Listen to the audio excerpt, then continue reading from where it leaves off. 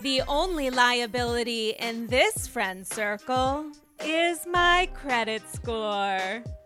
I've worked with the homeless. I've worked with the toothless. But the work I'm most proud of is what I've done on myself. I can't run a mile, but I have a gold medal in complaining. Wait, I'm still not over. And just any kind of homeless and toothless content, I'm extremely here for. I was trying to do one, but I couldn't think of how to do it tastefully. And I think what's great is that Kevin was like, he doesn't have to be tasteful. And really just ran with it. I'm in the middle of writing a piece about how that's like the comedy moment of the year. I'm going full tasteless with it. I don't think the show's ever been funnier. It funnier and also like more tasteless. They set the bar with Dorit's, those are the chicest wind chimes I've ever seen. And then they just cleared it with, I think, toothless or homeless. Well, I think it's good because it also it's funny, but it also exposes how empty their charity efforts are and how rotten to the core they are. So I think it's really kind of it serves a dual purpose. I've watched it back again and I actually think that one of the more funnier moments isn't necessarily Kathy messing it up and everyone snickering about it, but just at the very beginning of the episode when Dorit is so seriously saying it over and over again with just the straightest face and such an earnestness as if it's not absolutely ridiculous. I mean, that is the thing, is Dorit's response being take it seriously. But how do you take seriously a charity that, first off, nobody can remember correctly? And it's a pretty big fuck up. But I still, even saying it out loud, I'm homeless. Listen, we got a couple #writer girls. We need to get into it because I actually do have follow-up questions about naming an organization Homeless Not Toothless, which, P.S., friend of the pod, Face Reality 16 on IG posted they have a failing rating on Charity Navigator. I saw that. T. Kyle, who I think we're all friends with on social, did a post about that too, how it's got a 4 and Gawker also did a deep dive into it about how horrible it is. This is so sad because they obviously just wanted exposure and now they're being exposed in the worst way. Isn't that so themed with BH though? It's I did this for attention, and it's okay, right, let's give you Diana's some. That's Diana's whole story. But I feel they're going to change the name to Homed and Toothful. They're gonna really We have to go back to Diana because I watched episode twice and I still can't figure out what she was saying, where she was I lost my teeth, so it's been full circle, or I used to be homeless and then I lost teeth, now I have more teeth. It was such a bizarre way of trying to brag her way into that conversation. Yeah, it's she asked her God for wisdom and he was how about some extra teeth, is I think how that all panned out. You guys, it's Andy's Girls. There's a lot we need to get into. But first I need to introduce these guests who I initially paired together on AG, I want to say about a year ago, and we are back, and obviously there are things to be said. I'm so excited. First off, let me introduce, you know him as senior entertainment editor at The Daily Beast, who just launched Obsessed, a destination for pop culture's most bingeable moments, movies, and shows. Welcome back to Andy's Girls, Kevin Fallon. Kevin, how are you? I'm good. I'm so glad you can read that press release so vivaciously. Sometimes I write, but more often than not, I read. And I tried to do so good and stuff is how I would phrase that as a writer. And of course, you know him as acclaimed Housewives writer who wrote a piece for New York Magazine /Vulture about Erika Jayne that I know we referenced on the last episode we recorded together. I reread it today on the East River Ferry, and it was giving me everything I needed and more. So I'm so excited to have both of you back on AG. I feel like an auspicious return considering our last time here was talking an awful lot about BH.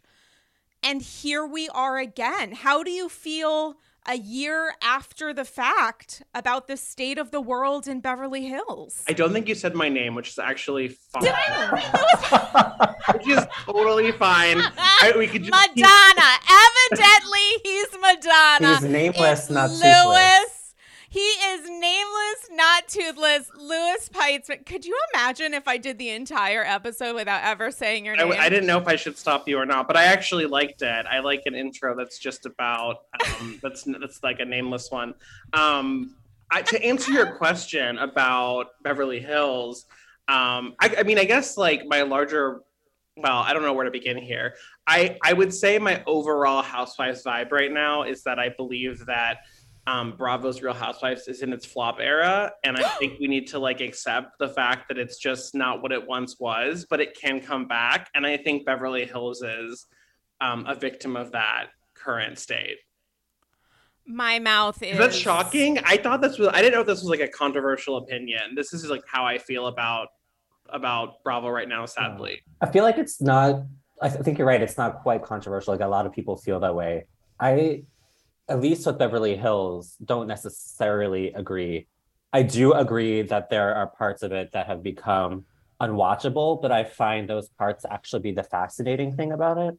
Like, I actually love seeing Rinna and Erica and Kyle and Dorit just be this pack of nightmares who are, and watching them in real time, just grossly like miscalculate how viewers are going to react to the stances they're taking. Like you can see that they're so convicted in like what they're doing is going to be the right thing, and they are so awfully wrong. And it's like sort of unpleasant to watch, but like as a cultural experiment, as someone who's watched that from the beginning, that series from the beginning, I find it like sort of fascinating.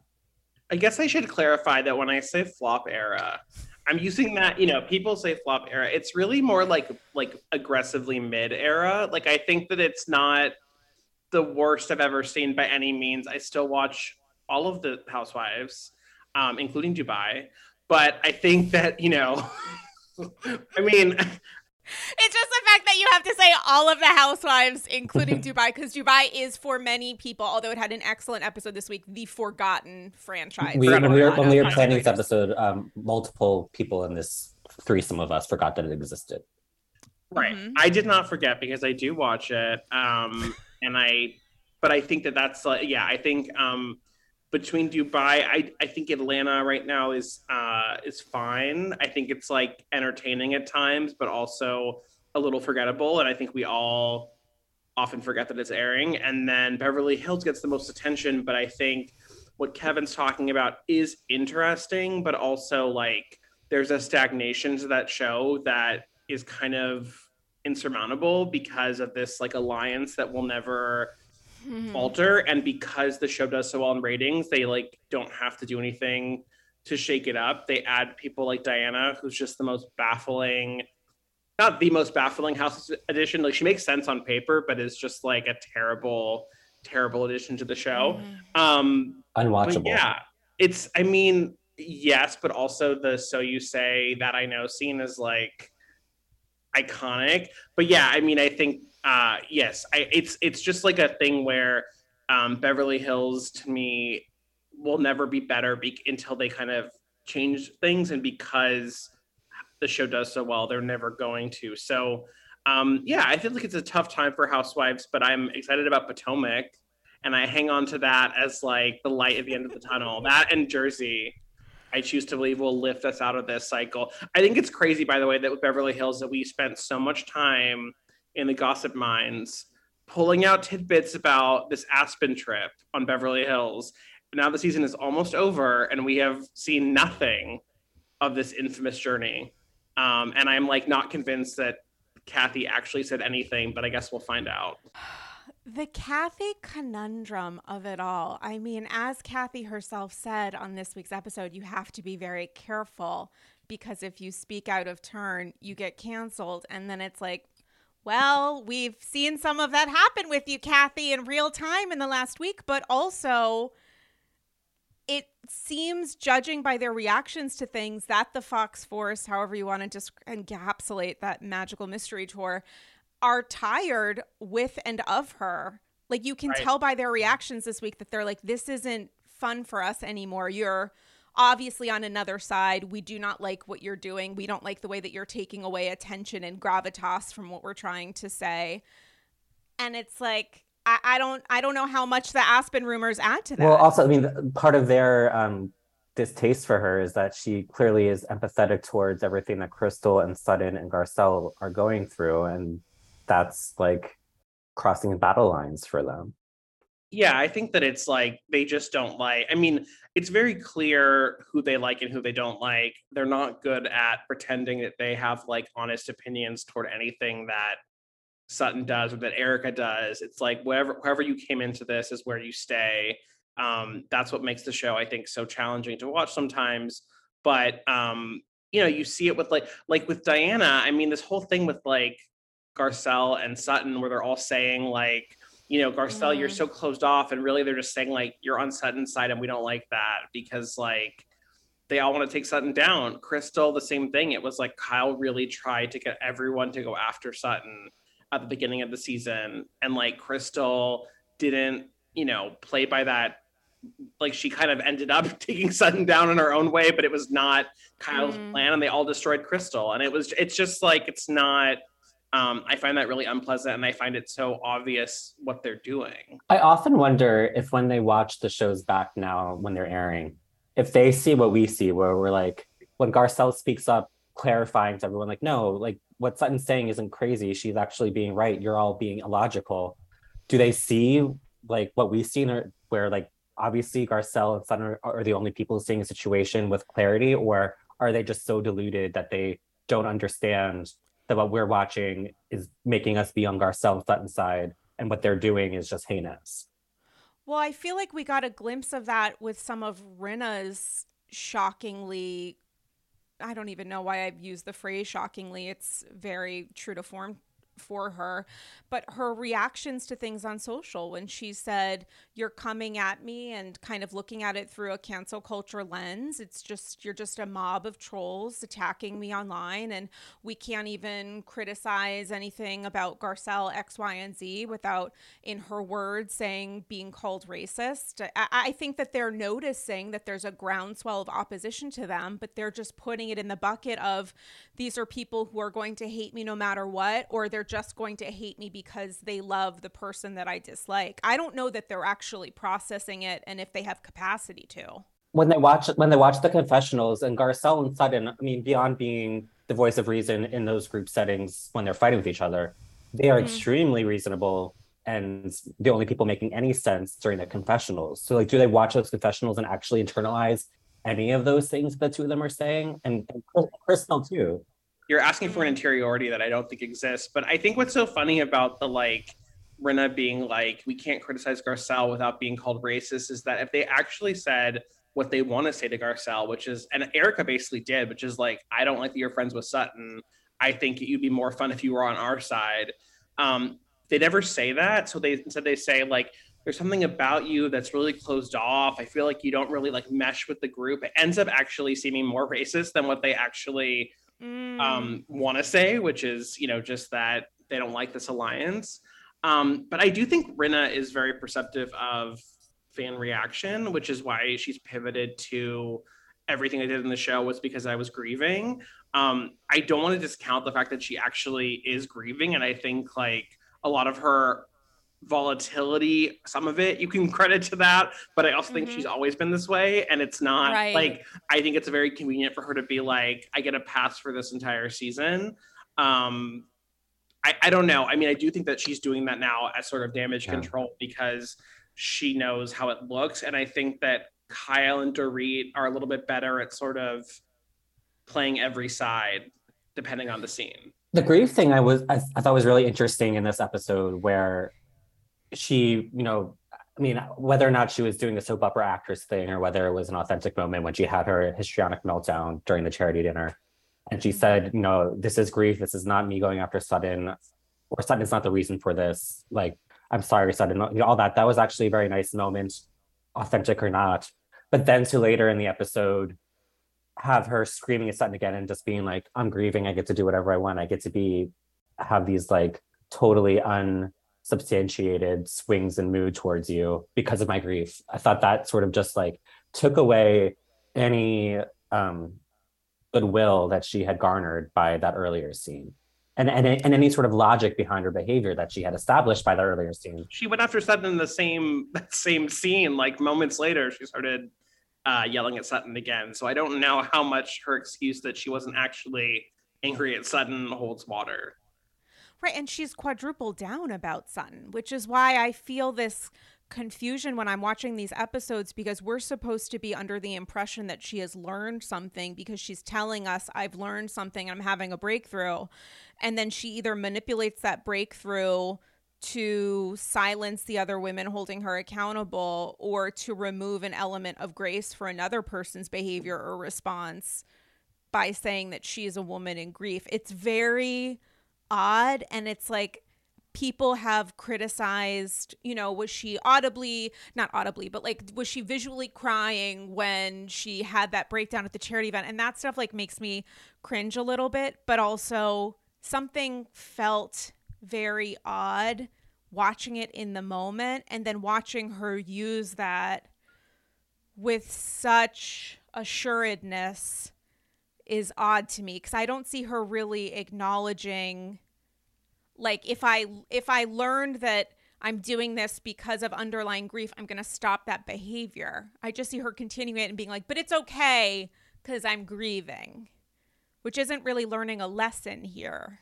Well, I don't know that Rinna learning a lesson feels like a big ask.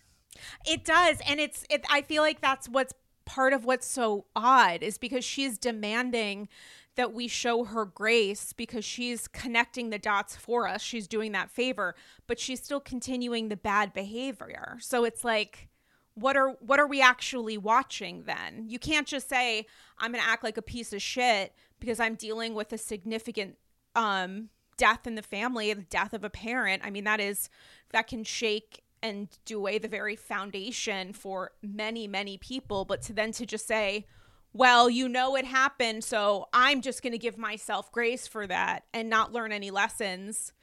I don't know. I don't know how that works for the other person who you're constantly making feel like shit. It doesn't, but I also think Rinna's actually pissed because she really wanted this Oscar, like Elton John Oscar party thing, to be in the storyline of this season. And then Dorit got her house broken into, and it totally pulled focus. And now we're just kind of circling back because Rinna didn't get to like effectively destroy Sutton. I don't know how much of her, I don't think anything about Rinna feels authentic to me at this point. I mean, she came on the show as a soap star. Her first season had plenty of soap star moments. I don't think that she is often being real in any sort of like meaningful way. And I think that she doesn't really have it together enough this season to make it even look like she's behaving like an actual human being. Is there value in an inauthentic Rinna, or is this just the end of the line here? I mean, it used to be fun, and now it's just such a drag. Like the Amsterdam dinner, like, I mean, that was all soap opera acting, but it was really fun to watch. And like her her behavior towards Denise was not fun to watch, but her like, ooh, you're so angry. Like there was value in that. But I don't think there's value in her very like rehearsed and like overly acted, like, you shut your mouth, Sutton Strack, like while dressed in disco drag at this event on the episode last night. So I don't know. I don't find it to be fun anymore where it used to be. I don't know that anyone does. Like, I don't know that, like, I know there are Rinna stands like remaining, but I don't think that they're like the majority at this point. And I think a lot of it is like that her whole shtick was that she really would like tell it like it is, and she would come for everyone. And then like the Erika stuff happened, and she was so deferential, and she was so unwilling to like ever say anything to Erika that wasn't, 100% supportive and positive. And it was like, you ate Denise alive like last season, and now you're kind of, just bowing at the altar of Erika Jayne. And it's like it doesn't really, her whole persona fell apart. And now it's just like, she's going to keep screaming at Sutton over like some stupid Watch What Happens Live comment. It is really interesting to see how like unmoored and unsettled Rinna and Kyle and Erika and Dorit are, that they haven't broken Sutton and Garcelle the way that like they're just used to being able to do this. Like they broke Teddy, they broke Denise, but Sutton and Garcelle have not just like stayed intact, but they've actually grown stronger and garnered more fans and now have more goodwill towards them than there ever has been towards the Fox Force, whatever they want to call themselves. If you were in a network position, seeing that they're getting like historic crazy ratings, but also a pretty big groundswell of like negative feedback on social, which doesn't quite connect with the ratings themselves, how do you unpack that? Well, I think like, I don't know. I mean, like, we're all watching, right? So like, I don't know that people are turning it off, but I think that if I were looking at this from a production standpoint and thinking about what is actually the ratings draw, you know, you look at obviously the Tom Girardi stuff like brought in a ton of viewership to the show, and Erica is a major ratings draw, but she's totally unpleasant and boring and not, you know, I mean, her whole storyline this season about like she drank a little too much and like was an asshole and then got defended by everyone. I don't think that that's like, I think people want to see her in the hot seat. So if I were thinking about how to like keep viewers hooked, I think I would get rid of Rinna or like anyone. I think if you remove Rinna from that equation, Kyle and Dorit become much more flexible. And I think seeing Garcelle and Erica go back and forth was so much more interesting than most of what we've gotten. And I think that's why, you know, we need to kind of destabilize the alliances. And I hope the production sees that. I hope it's not just like, we're not going to mess with, you know, what's not broken, because they obviously tried to change things up. They added Diana.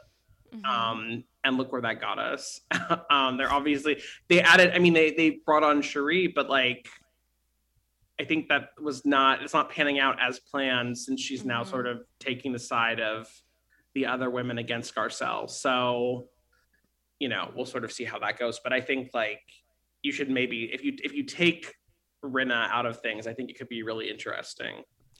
The counter to that could be from some people who are Rinna stans or not, what about respecting your villains? That because there is so much negative attention Rinna's way, does that help the show at all in adding a certain element of, I don't know, tension because she's,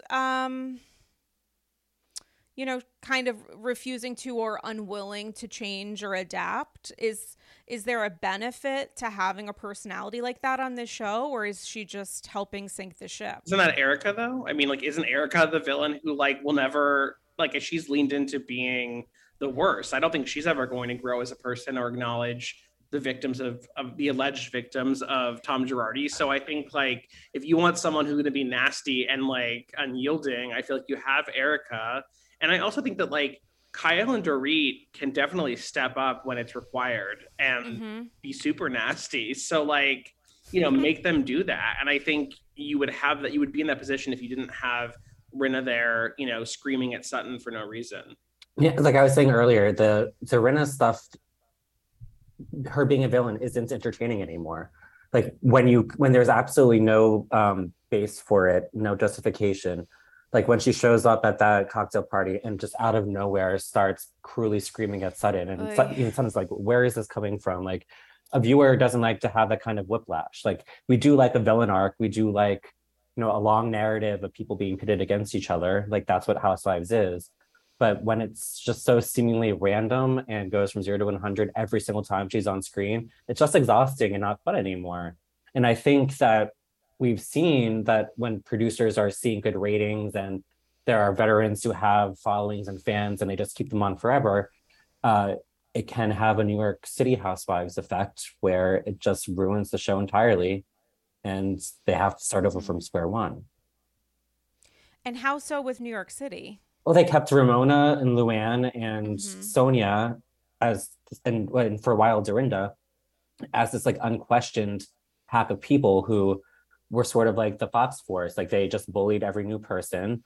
A lot of their behavior was nonsensical and unjustified. And all it did was make their worst tendencies dial up and dial up and dial up until the show became unwatchable because Sonia was too nonsensical, Ramona was too heinous, and Luann was too narcissistic, and Dorinda was too angry. And it just so angry. Torpedoed the whole everything that used to be fun about that show because of those people by leaving them together unchecked for so long, and ended up sort of poisoning the whole well. Yeah, I think you need growth, right? Like you need to have, I think we want villain arcs, but we also want like anti-hero arcs. We want like, you know, someone like Kenya who can play that role for quite a while and then really like, you know, show there's so much more to her than that. And now Kenya is like this sort of avenging angel. I feel like she was like put to such great use this season when she like came after Ralph and was like, you know, using her Kenya powers for good, basically. And everyone loves Kenya now, right? Like, I mean, she's really someone that the show would not work without, but she definitely was a villain when she started.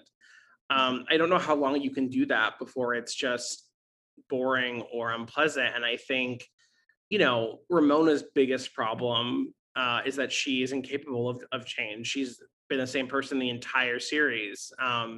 You know, Dorinda sort of seemed like she might have more there, but then we were like, maybe she was just a mean drunk all along. Right. And I think Luann has like shown enough growth that I will allow she could kind of have a future on Housewives. But I think like people like Ramona and Dorinda sort of like that inability to grow really hurt them. And I think, you know, Rinna is someone else who is just like, she's never going to be anyone but Lisa Rinna. The other thing is like the refusal to play along with the conceit of the show, which is to at least pretend that you have a connection to these women. And like, we all know that these people are a cast, they're not actually friends, and they're forced in these groups together, and they're being paid to have dinner with each other, go to these cocktail parties and all of that. But we want to at least buy into the fact that they're pretending to be friends, and friends fight, and that's why they fight, and friends say mean things about each other, and that's why we're seeing so many vicious insults and all of that. But people like the Fox Force and what was going on with New York City, they're not even like obliging us the farce of pretending to make a connection with Sutton or Garcelle or Crystal. They're just like trying to bully them out of their lives.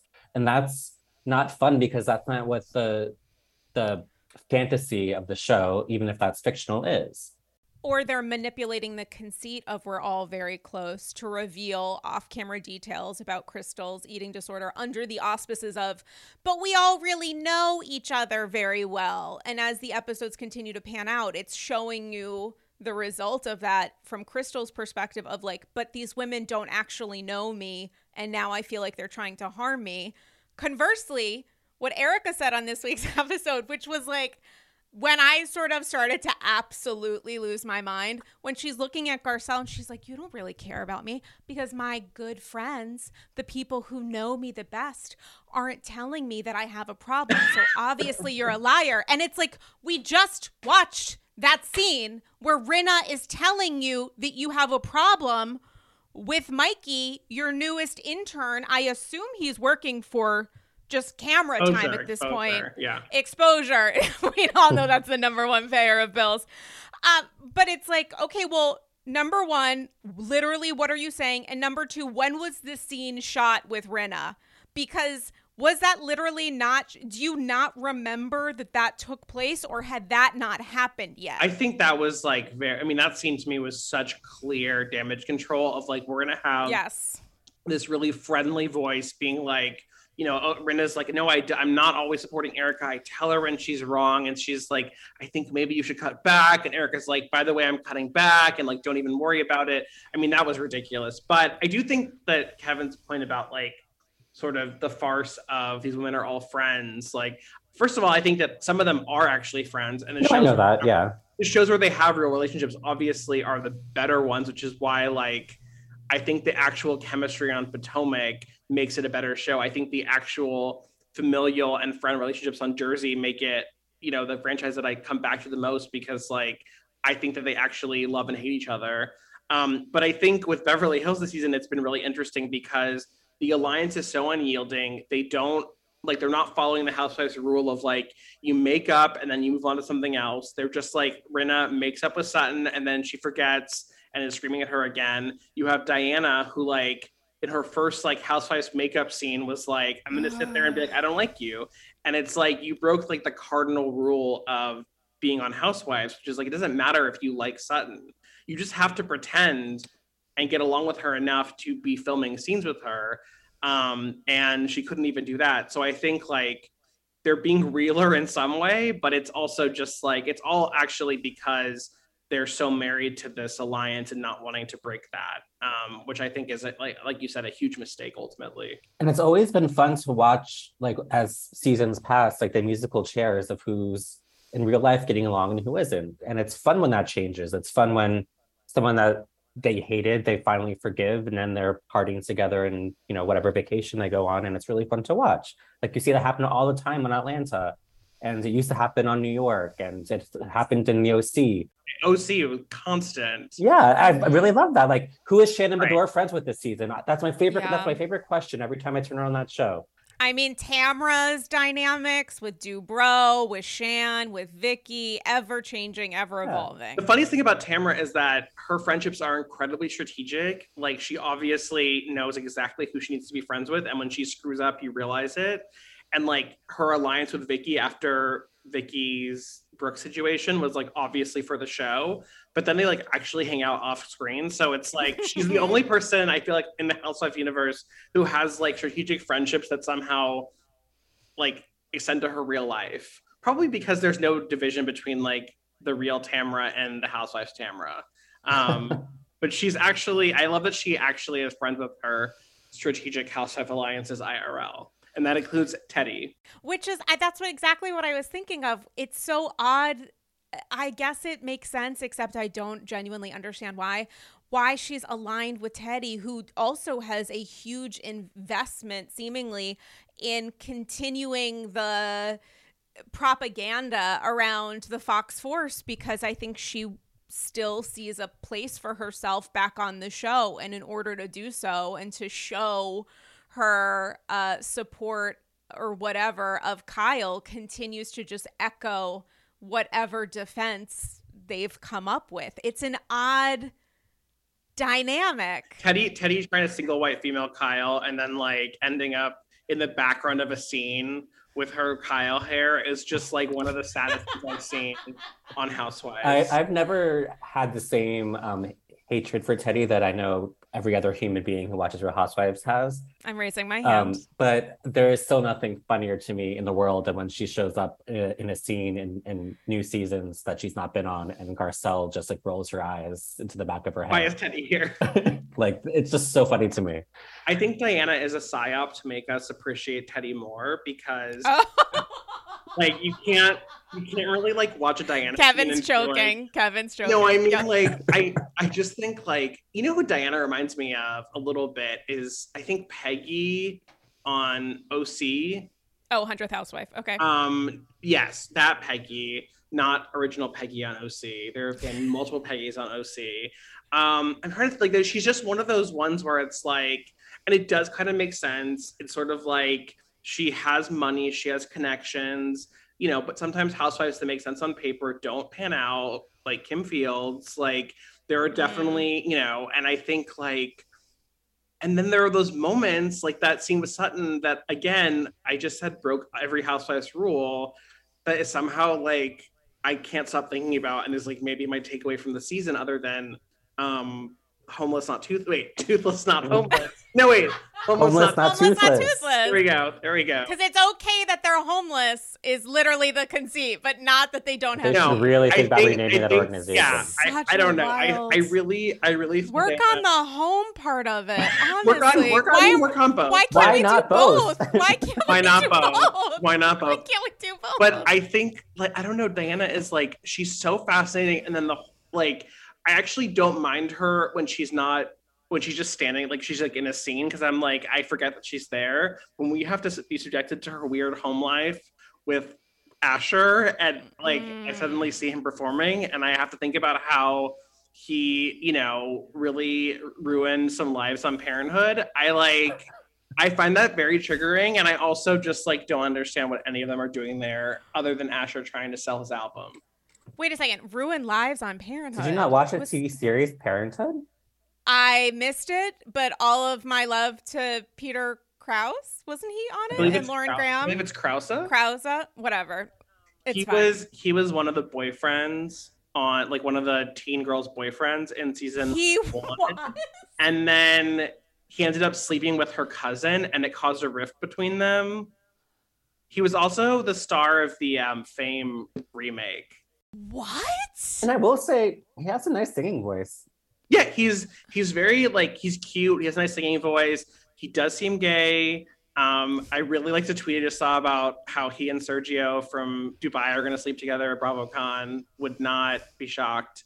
I don't get the gay thing. I get like very asexual from him, where he's just Maybe like asexual, but I do think opportunist. there's nothing like more queer to me than like latching on to a blonde Bravo leb and like who's like older than you. I feel like that's a very queer act. So in that way, like Asher and Sergio like are maybe queerer than we could ever be. But yeah, I mean, fair enough. He doesn't really seem like he's into dudes. He doesn't seem like he's into Diana either. It's him and that piano forever.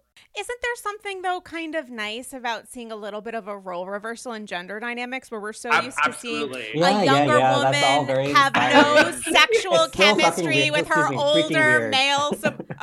I've called people cunts. Okay. So you're in a safe space. Kevin's forgetting what podcast he's on. This is self-censored. Literally, it's rated explicit for a reason.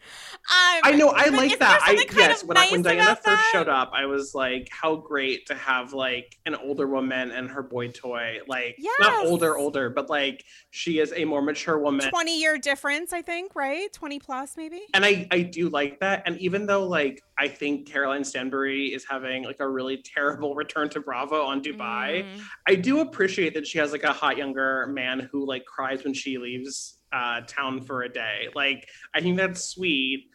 He's really attractive. He also, I think I do get like gay vibes from him more than Asher, but either way, yeah, I mean, it's nice. It's not enough. It's not enough for me to say that like Diana or Caroline are doing great things right now on Bravo. But I'm glad that they have younger men.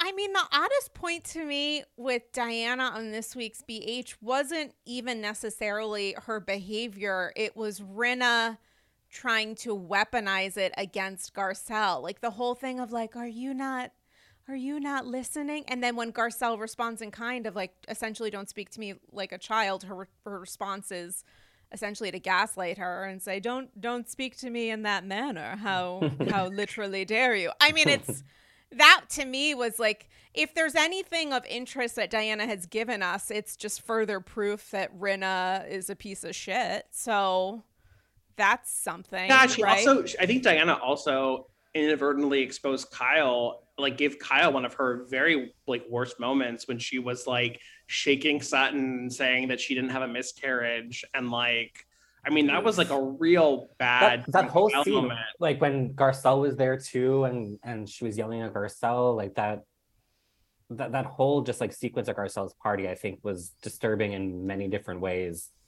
So maybe Diana's role is to make us hate Rinna and Kyle more and appreciate Teddi more at the same time, because she isn't Diana.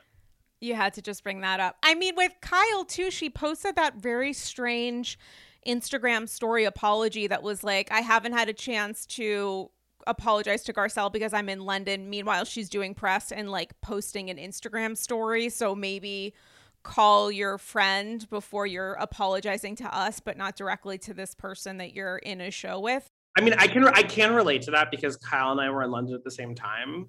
Oh my God. That's all I have to add to that. Okay, great. Thank you. I would have Thank you for that.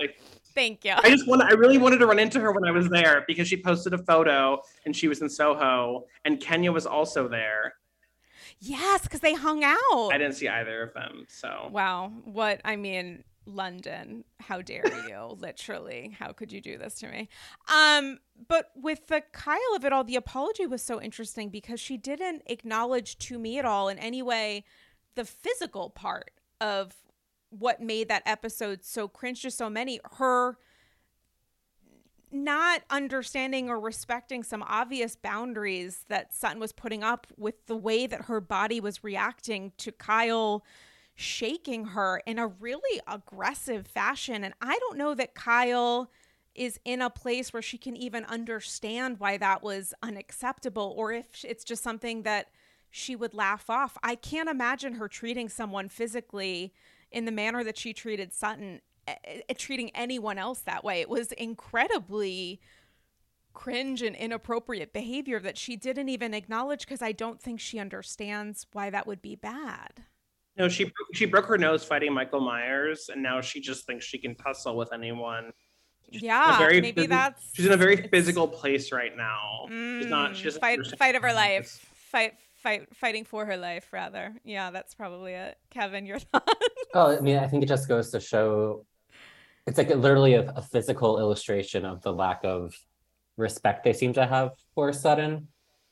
Where again, like they keep trying to break her down over and over and over again, and every group setting is just somebody figuring out a way to make everyone else attack Sutton, and Sutton hasn't backed down. So I think like maybe this is just all psycho bullshit, but like they're like internalizing their frustration over the fact that they haven't been able to break her verbally.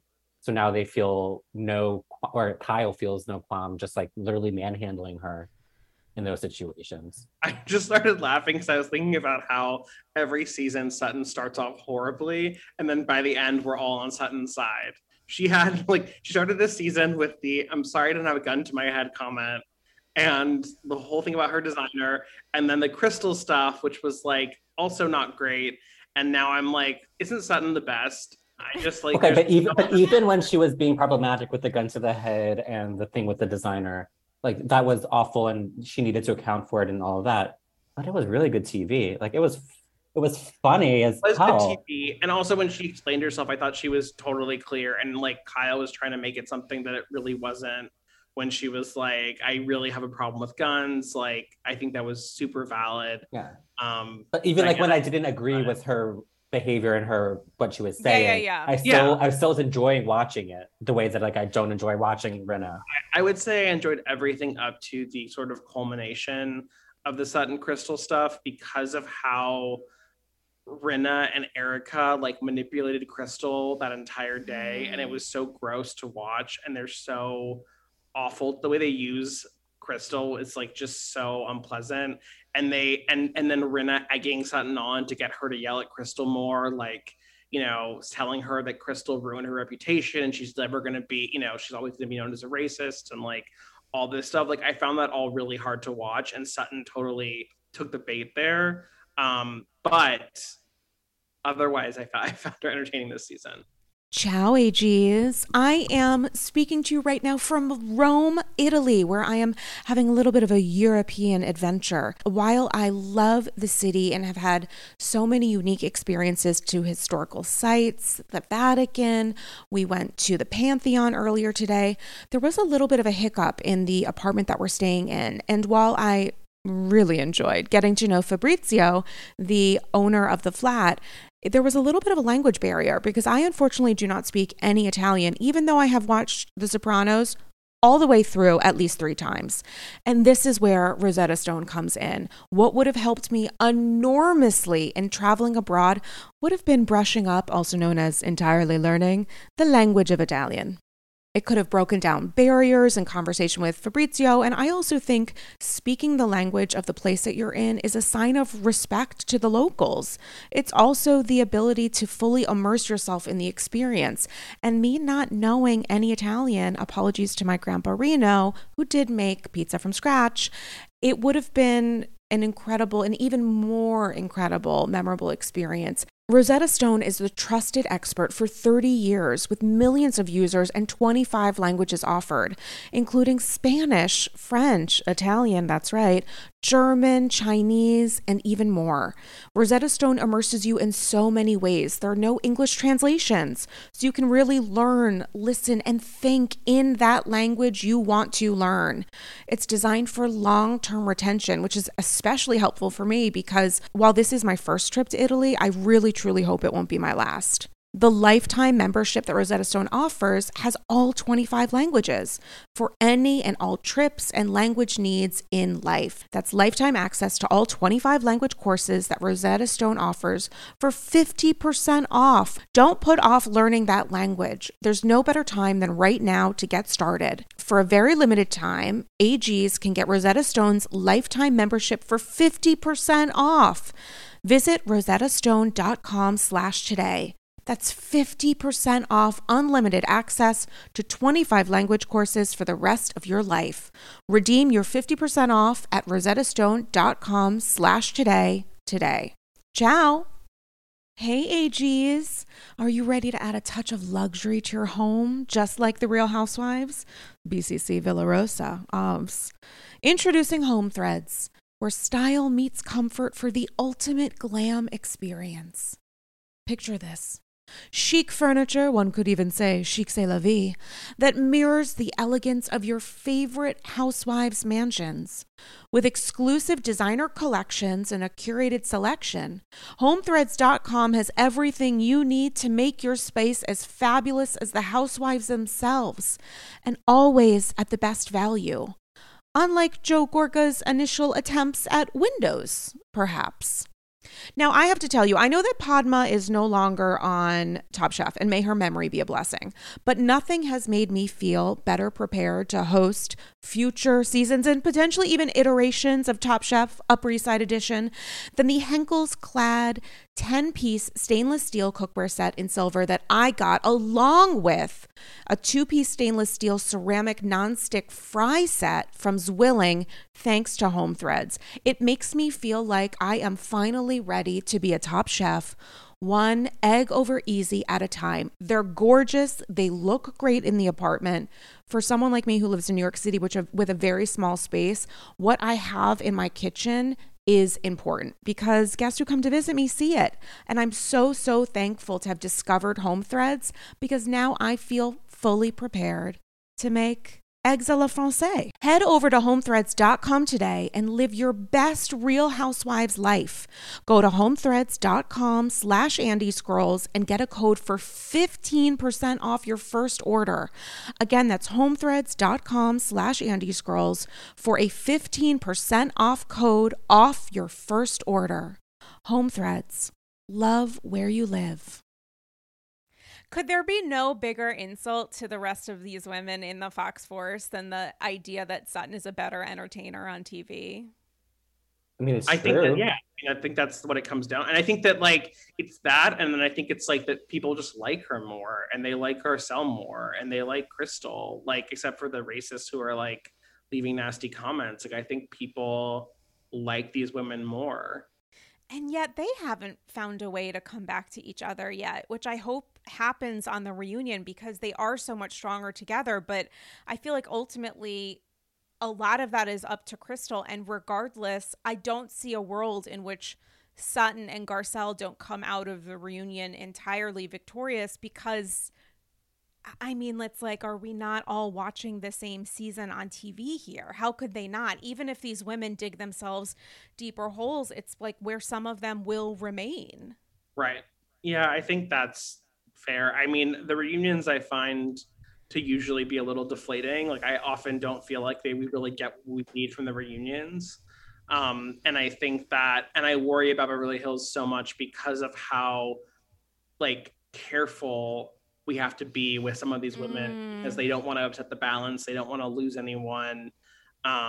Maybe Rinna, like God willing, but I think we'll see how it actually shakes out. I feel like Rinna would be, if she got fired after this season, would just go on a tear about how, her mom died and that she was grieving and this is what Bravo did to her. Not that we have to listen to that, but like, can you imagine the Instagram posts? Well, wasn't there something? Yeah, there was something where she was like complaining that she imagined that her mother dying would have gotten more screen time. Yes, she was upset that we didn't have more episodes about Lois, which like I'm very sorry, but also like, what does that even mean? She wanted more screen time. She's like, I thought my mom's death would at least get me a starring role this season, and it's not working. I think if she got fired, it would be even worse. But yeah, I mean, she's a mess and she should have her internet taken away. But I just like, I mean, in all this, like we haven't even touched on the horrible way they are treating Crystal and her eating disorder and their whole like, why don't you just see a better doctor and get this taken care of? Like, it's truly wild to witness. Well, I mean, Erica even had a comment this episode where she was like, if she just went and did this, then it would all be over. Like, that's all she has to do. Then it'd be gone. Right. She said, put this to bed and be done with it, which again gets into this weird area of with no pushback on that. You're just, the expectation is that viewers understand that that's an uneducated and harmful comment, but they just let it be. Well, which is so they did have a scene disrespectful, I think, to Crystal. with Crystal and her husband where she of course. she expressed that. Nice, yeah. And I was glad that they included that scene because it did push back against what Erica said. I'm having a really hard time with the way that Housewives is treating eating disorders, in the sense that, like, I think it's really good to be able to talk about these things. I also think that these shows and these women don't have the range. This goes for, obviously, this happens with race a lot. This happens with, I mean, so many things that I feel like, and I feel very strongly this should be on the shows. And also that, like, Bravo doesn't know how to handle it right. Production doesn't know. I mean, the way that vaccines came up in Ultimate Girls Trip, where it was like, yeah, I wouldn't mind having Vicky as the voice of, like, MAGA anti-vaxxer if there was some sort of pushback that wasn't Dorinda just slurring. Like, it's just like feels irresponsible. And, you know, not to keep bringing up Dubai, but I will be the one who keeps bringing up Dubai. They've been dealing with some really heavy stuff with, you know, Chanel Ayan's backstory. And I was like, you know, I think it's awful. It was really upsetting to watch. I'm glad that she has this platform. I think it's, like, so important to draw attention to things like female genital mutilation and, like, you know, everything that she's been through. But I also feel like the show isn't responsible in how it does it. I don't feel like it knows how to handle this stuff. And, you know, ED is just like, it keeps coming up, these eating disorder storylines, you know, first with Jersey and then with Beverly Hills. And obviously other women on these shows have talked about it. And it's like, I don't really know what the answer is. I just feel like, I hate that Crystal has to go through this, because I feel like ultimately we're not going to get anywhere. We're going to get to the reunion and she's going to have to kind of put it to bed. And none of these sort of awful comments are really going to be answered for. Well, I mean, I feel like this is something that Kevin and I definitely discussed with the piece that I wrote with Kevin's help and guidance for the Daily Beast, talking about exactly this and the difference between how the story was told, which felt like it was closer to being told through Jackie's actual experience, versus what's happening with Crystal, where it's being used and not just like as a form of entertainment, but there's this weird lens here of this is the responsible way to do this, and there's no pushback on that. Like, that's an actual producer's choice here. So when it comes to the scene with Crystal and Rob, is that a really important scene to watch? Yes, but am I going to say, wow, production, great job actually including this thing, and not all the other stuff that you edited out that would have been more responsible, because you might have had to, like, suck it up a little bit and be like, wow, I can't just have this joke that Erica said land and focus on Crystal's horror and shame and embarrassment and use that 3 times, including in promos for the next week's episode. Like, there's something to be said for being judicious, which I don't know. I can't argue that, like, the women on New Jersey are better than the ones on Beverly Hills. I just think the story was told differently and with a little bit more of an expectation of responsibility. And there's nothing to me that's more cringe or embarrassing than that fucking thing at the end of every episode that's like, for more information, because nobody from production has gone to the fucking website, or called the number, or gotten resources, or had any conversation with any kind of expert who might have encouraged them to do the exact opposite of what they're doing. No, I mean, like, it was like watching Girls Trip and having this sort of suicide, like, come up, because they talked about the Russell stuff, and they had I think they had they had the same sort of, like, thing on the screen after that. I don't know. I honestly don't know what the answer is. I realize, like, you know, talking about the Dubai situation, it's like, I don't not want that on the show. I think it's important.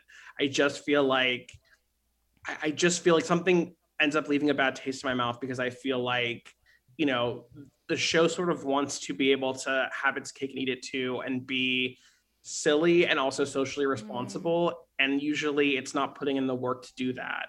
So I think, like, if you're going, I don't know how it'll pan out on Dubai, but it's like, I would really like them to do more with this and actually, like, give, you know, Chanel and I, like, a space to really speak about it. And maybe that happens at the reunion. But I feel like as it stands, it ends up being, like, really upsetting. But it's not really contextualized in a way that I think would be useful. And instead, Dubai pisses me off because we get this like horrible package about how actually it's great to be gay in Dubai, and everyone who tells you that it's not is like lying because the show is actually propaganda. I just feel like you can't have it both ways. And I think there's something really sort of nefarious about the way that it deals with social justice when it is a show about Dubai. Obviously a bit of a tangent, but I think like this is an ongoing problem where Bravo sort of is like, we're going to introduce more housewives of color. We're going to have them talk about social issues. And then we're going to sort of leave them to, we're going to hang them out to dry. And we're going to just like let the chips fall where they may. That's real life. These are how, that's how people react to these issues. I mean, that was the Ebony K. Williams disaster. Right. Like, just summarized right there. But I going back to like the Crystal thing on Beverly Hills, I think what's interesting is that, like, as you both said, and you're both absolutely right, like they have really shit the bed in terms of doing something responsible and possibly helpful with the storyline. But I do find it very interesting, two things. One, like just the way, even given that the way it's presented on the show with how the other women are reacting, and obviously the way that viewers are in turn reacting to their behavior, we are meant to feel like they are wrong, like what they're saying is wrong, they are handling it wrong, they are being boneheaded and offensive and assumptive, and just like we are meant to feel that what they're saying, even if there isn't the proper pushback on the show. I think you're giving too much credit to. So do I. Honestly, I think you're right in that. Like, I do think that the editors think that we know. I think that they think that we get it, but I think they're giving too much credit to. I genuinely think they're giving too much credit to the audience that is not deserved. This is exactly like the Vicky vaccine thing. Like, I think that they think when they show that Vicky saying her friend died from a booster or whatever it was, like, I think that we see that and they're like, it's okay, we'll leave that in because like the audience knows that's bullshit and they're not worried about it. But I think like there is a portion of the audience who watches that and is like, isn't it great that Vicky has a platform to talk about how dangerous the vaccine is? Like, I think that, I want to be clear that I'm in no way defending the way they're handling this or that I think they're doing it right. But I do think that there is something to be said to the fact that they like did the to be continued with the chicken finger comment, and like the way they edited it was sort of like I'm giving eyes, like a gas. Like I feel like it was meant to be like a gas. Like I can't believe she said something so horrible.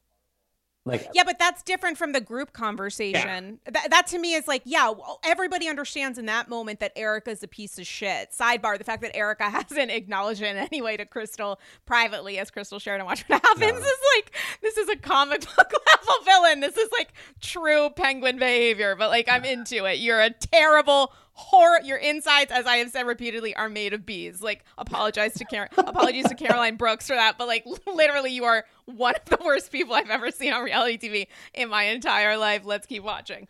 But with the group dynamic, I'm not getting any sense from the edit as an outsider, as a viewer, that the expectation is we are supposed to understand that the way that they are behaving and communicating to each other is an overstep. I don't get that at all, which is why it continually pisses me off, because they are normalizing to people who genuinely don't know that this is unacceptable behavior, which we're gonna get, I think, if Crystal feels comfortable and if she addresses it at the reunion.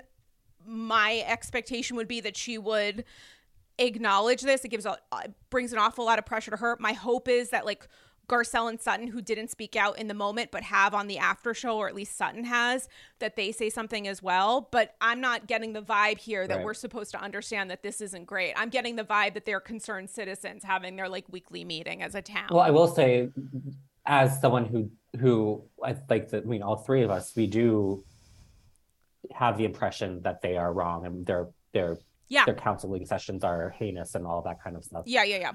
Like, given that, as someone who does understand that, I find it to be just, again, like another example of this phenomenon of watching those women specifically in real time, again, grossly miscalculate how they're handling things. And they are sitting there assuming that they're doing something great and useful and that they're in the right, and that when we watch it, we're all going to be like cheering for them. And it's just really fascinating to time and again just watch them just so egregiously take the wrong side, do the wrong thing, assuming that they're in the right. It's so fascinating to me.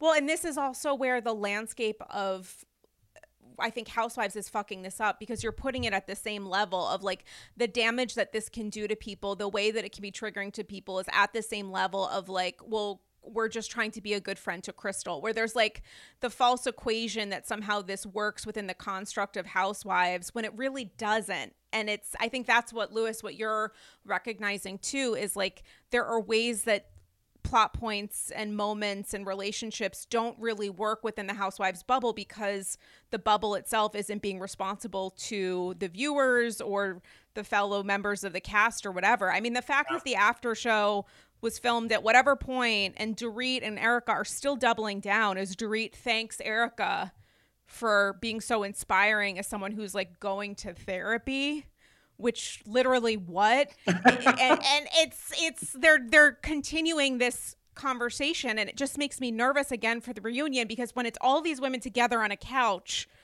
and they have the ability of driving conversation at a certain point just because it's a numbers game. And if I was Sutton and Garcelle, like the strategy of picking your battles, I'm concerned about how this is going to go. Like, are they just going to treat Crystal as, you know, Kyle has called her someone who's like emotional or too focused on words or whatever she's using, and that's just where this story ends? Yeah, and I think it's going to be a tough reunion for Crystal, because they're probably going to start with the Sutton stuff, and they're going to try to get her to say what Sutton said, and like, you know, why was it that bad? And like, why did you make it, you know, why did you call Sutton racist? And like, she's going to be on the defensive because all those women think that being called racist is the worst thing that can happen to you in life. Mm-hmm. And I think it's going to just put Crystal in a tough position.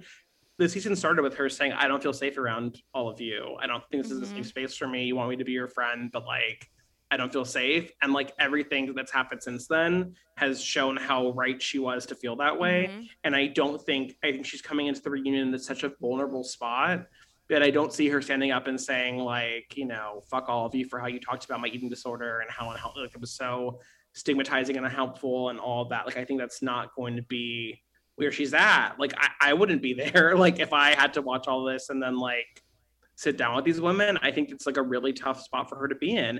And I don't think she has, because of the early season stuff, I don't think she really has Sutton and Garcelle in her corner. Yeah, I'm not getting that sense, which makes me nervous. But also, you know, it is at a certain point, it is what it is. They need to work out whatever's going on. And with Dubai, I just watched the new Dubai episode and was like, holy shit. Because if there's a connective thread here between Beverly Hills and Dubai, it's how different people experience and communicate and process trauma. And what we're watching Chanel Ayan deal with, even in the last 10 minutes of the episode, and I'm thinking the bulk of the beginning of the episode and the episode prior is on this fight between Caroline Stanbury and Ayan, and yet we're now being let into just an enormously traumatizing, difficult, abusive, horrible. I mean, her body was violated in a way that I don't think many people would be able to necessarily understand. And yet I think of like the reunion and it's like, okay, but we're going to talk about the Caroline Stanbury argument. There's just a lot going on. It's difficult. And I just think it could maybe explain the way that she feels defensive and the way that she feels like she's under attack. But it's also just incredibly, I just have a lot of sadness about what she's experienced. It's genuinely just honestly horrifying. I think that, I mean, I think the Dubai reunion, there's a lot they actually could talk about, and it's not going to be what they're going to talk about. And I think like Dubai has been such a like an enormous miscalculation. Like almost everything about that show is wrong in my opinion, and like it shows that people care about it. Like I think that there is a reason why we are not talking about Dubai. I think like a lot of mistakes were made in the production of that show, and I think that the reunion is going to focus on these sort of nonsense fights about like the fact that we dragged out this fight between Caroline Brooks and fake Dr. Sarah about who, by the way, Dr. Sarah was like, you should be more affectionate to your kid. We all saw it. And then it was like, tried to walk it back. And it was the most bizarre. I mean, I just like really, I don't care about any of these fights. And I don't know why I should. I care about Chanel Ayan, and I understand that we can't just have like a PSA. Like, that's not what the show is. I don't think the reunion should be all about that, but like there is more interesting stuff going on with these women than like what we're being allowed to see, which feels very much like an attempt at recreating Housewives magic and trying to get them to fight with each other, and basically putting them in these situations without earning the sort of like real emotional bonds that we need to see between them, and their backstory. Like, I want to know who these people are, and it's like I don't really get that from the show. I feel like there are a few of them that I know nothing about, and it's really, I don't know, I think that it's just like one of the many things that went wrong in production of the show. Like with Caroline Brooks, she has mentioned a lot of darkness in her previous marriage, and we've seen that she now has a seemingly cordial relationship with her ex-husband. But like, there are things that she says that she does in what she doesn't say, where I'm like, I need a little bit, I would appreciate a little bit more clarity here, because she's talking about incredibly intense moments happening with her then relationship, and then we're seeing her having made peace with her ex-husband, which, like, more power to you, like, you're co-parenting. I'm not gonna, you do you, like, fully support, but I want to kind of get clarity, because it's some of the storytelling here, I know it's intentionally not specific, but it raises specific questions. I felt the same way when I was like, it doesn't seem like the man she's described, for her to have that relationship with him, like, we're missing some steps of where they got to the point where like he seemed like a violent, scary person, and now and I understand the co-parenting, but I think, like, I don't know, I find Dubai kind of fascinating for a lot of reasons, and I think like it's one of the I would not be shocked if it didn't come back. I know that, like, the real what I would not be shocked if it was canceled.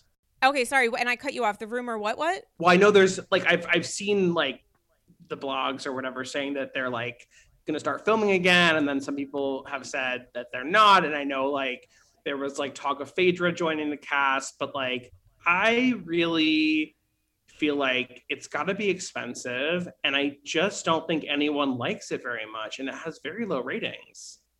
But I think because it's so expensive, it was such a huge investment for the network that even though I watch everything the next day on Peacock, I don't watch anything live. It's just it's my story. I'm happy to tell it.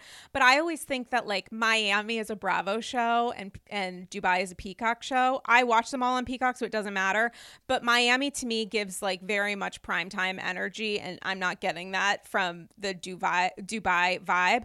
But regardless of, like, how Dubai has been paid for or coordinated or whatever incentives production surely received. Well, they had to be approved by the government there.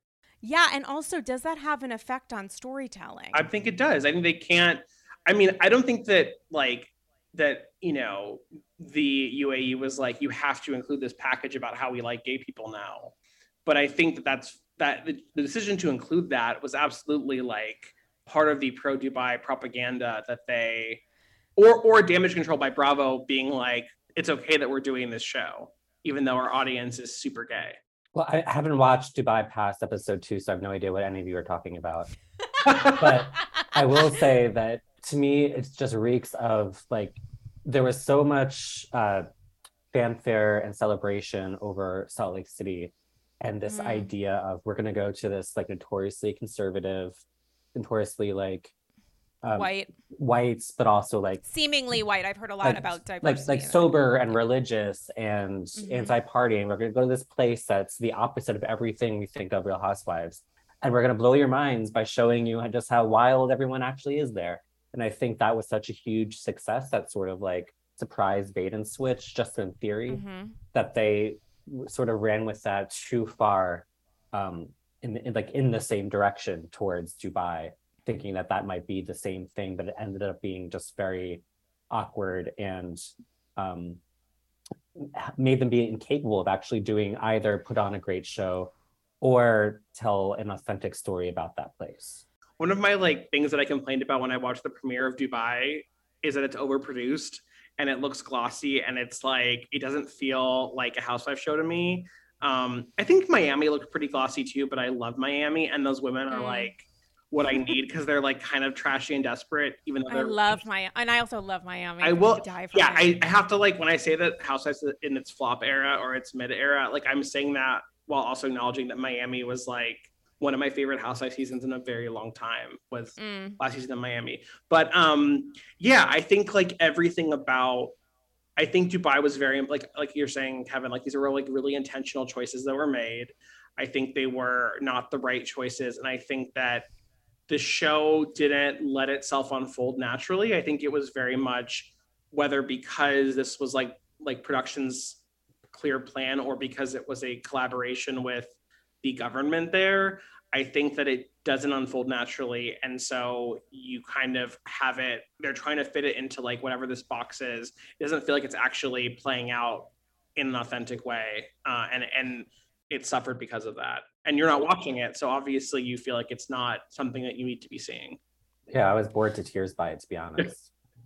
I mean, I personally love the glossiness of the premiere episode. I was like, yes, money. But I also feel like in Salt Lake City, not only do you have long-term relationships with these women, so there are natural stakes there, but I also liked the tension between Heather dealing with a lot of anger that she felt about the way that she was raised, the marriage that she felt she was forced to have, versus Lisa Barlow choosing to be Mormon and her reaction to the things that Heather said about the Church of Latter-day Saints, I thought was incredibly interesting, versus what we're seeing on Dubai, where it does feel like there's just this vibe of, I forget who said it. I think it was Caroline Stanberry, but feel free to fact check me, of like, or maybe Caroline Brooks, of like, you can be gay in Dubai. You just like, can't hold hands while you're walking down. That was like Caroline Stanberry being like, of course men wouldn't hold hands here. And the connective dot to me was like, what happens if they do? Mm-hmm. You're normalizing this thing, but what happens if they do? You know what's so wild about that moment is that it could have been played as cringy, but it was part of a package that was overwhelmingly all the women talking about how great it is to be gay in Dubai. Right. And it was not intended to be, it was like the music that was playing was like positive. Like that was really embarrassing, I felt. And kind of like also in the premiere where Caroline was like, I had to leave the country to get married because I'm Jewish and divorced. And they just like never acknowledged that again. Anyway, I do think that like, yeah, I think I wouldn't mind a moment like what Caroline Stanberry said if, as we've talked about, like if the show kind of acknowledged how awful it is. But I think like, especially in that case, they were very much on Caroline Stanberry's side. I'm curious to see how Andy handles it at the reunion. My guess is that scene itself won't come up in conversation because what would the response be? But is Andy going to Dubai? What? Is Andy going to Dubai? No, they brought them all to New York. Here. Which is honestly easier to do, I'm sure, for a variety of reasons, because you have the infrastructure here. Given that conversation you guys are saying happened on the show about gays in Dubai, it would have been interesting to have Andy there feeling that environment and then having that inform his line of questioning.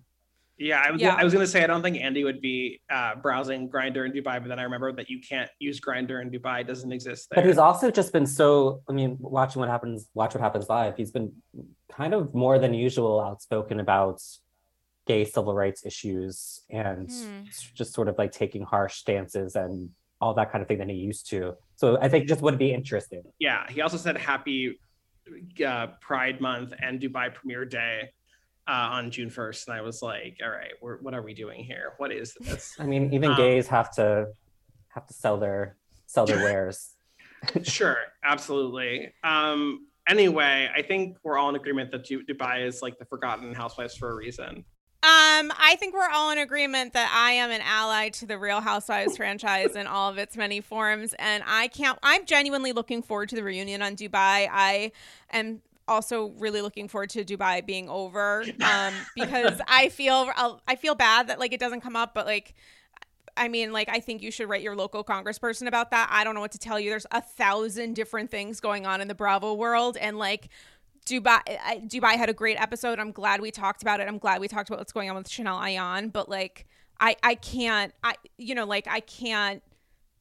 Yeah, I don't know. I don't know. You can't force it. Like you can't. I can't force it. I'm not going to 300 eps in. We also didn't talk about Atlanta at all. I mean, and it's great. It's doing great. It's doing fine. It's doing okay. It's doing okay. Yeah, I mean, like I think that I guess I appreciate Atlanta this season because it pisses me off less than Beverly Hills, but like I'm not compelled to talk about it the way I am Beverly Hills. So like from Bravo's perspective, it's probably better for me to be engaged with one of them and angry about it than like watching Atlanta and being like, I don't remember what happened. You know, there's things that there's scenes that I've really loved in Atlanta, but I'm not like, you know, I'm not tweeting about it. I tweeted about Monyetta and about how every time she has a confessional, I remember she's on the show, and then no one faved it, so then I deleted it.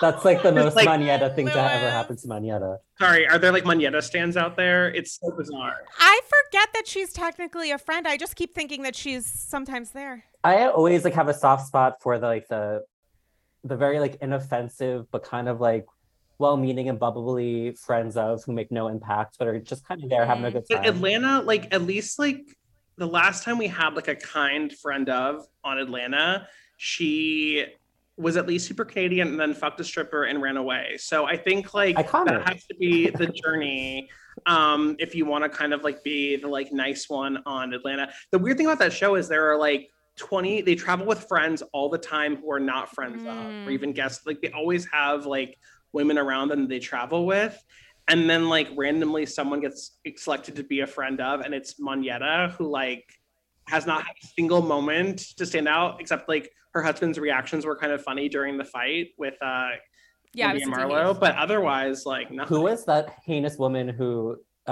Drew kept throwing dog bones at? Fatum? Lewis, are you Googling? I Googled it, but I thought she would be a friend of, and she's not. She's not. She's not a friend of. They brought her on so many times. Like she had like 3. Yeah, but like Fallon wasn't a friend of, and then Portia stole her husband. So like, true. It doesn't. That's what I mean about Atlanta. There are people on the show who are like very much in the cast, but are not officially friends of. And then you have people like Marlo, who was essentially a housewife, despite being a friend of for many years. And now that she is a housewife, we all regret it. I mean, it's getting late, so we can't go into this too much, but like, it pains me so much how much the flop Marlo is as a housewife after so many years of being so great as a friend of.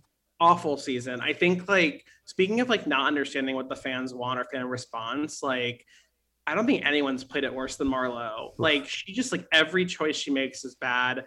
I think like one of my least favorite reactions is like people saying like, oh, what like Marlo's making like Candy like really step up and she's making Candy earn her peach. And I'm like, yeah, but it's not like she's fighting with her about anything real. She's just like saying ridiculous shit and making Candy react. Like, I think that's a bad way of looking at these shows. If it's like all you have to do is like get someone to yell at you, it's not, I don't want to watch that.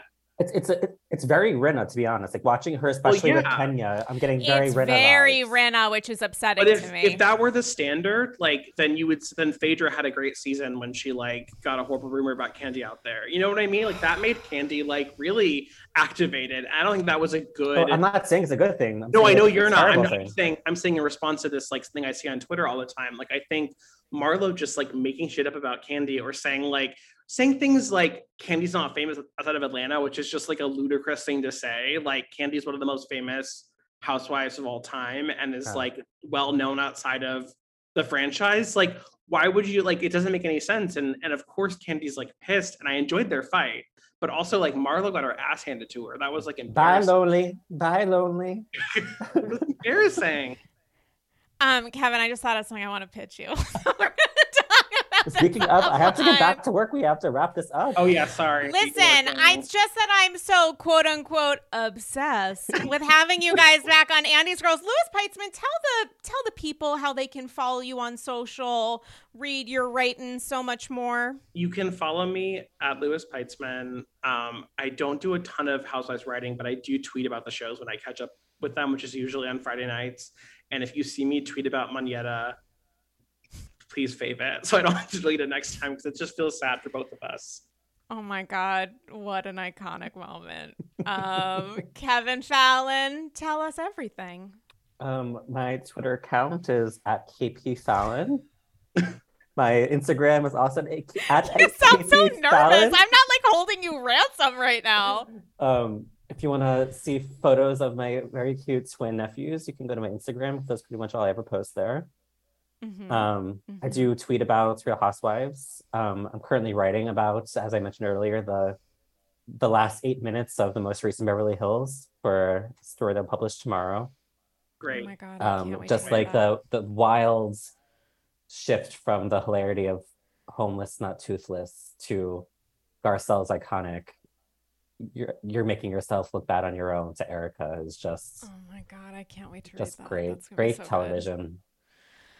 Hashtag obsessed. And guys, speaking of all things obsessed, join the Andy Scrolls Patreon, the #1 way to support the pod. You get exclusive bonus episodes, invites to special Zoom kikis, and more. Patreon.com/Andy Scrolls. Follow me on Instagram at Dame Galley. And thanks to both of you for coming. I knew this was going to be another Gangbusters appearance, and I'm so glad it happened. I'm very into it. Just pat myself on the shoulder. Thanks to both of you. I hope to have you back on AG soon. Guys, hope you're all doing okay, and we will chat with you later. Bye-bye.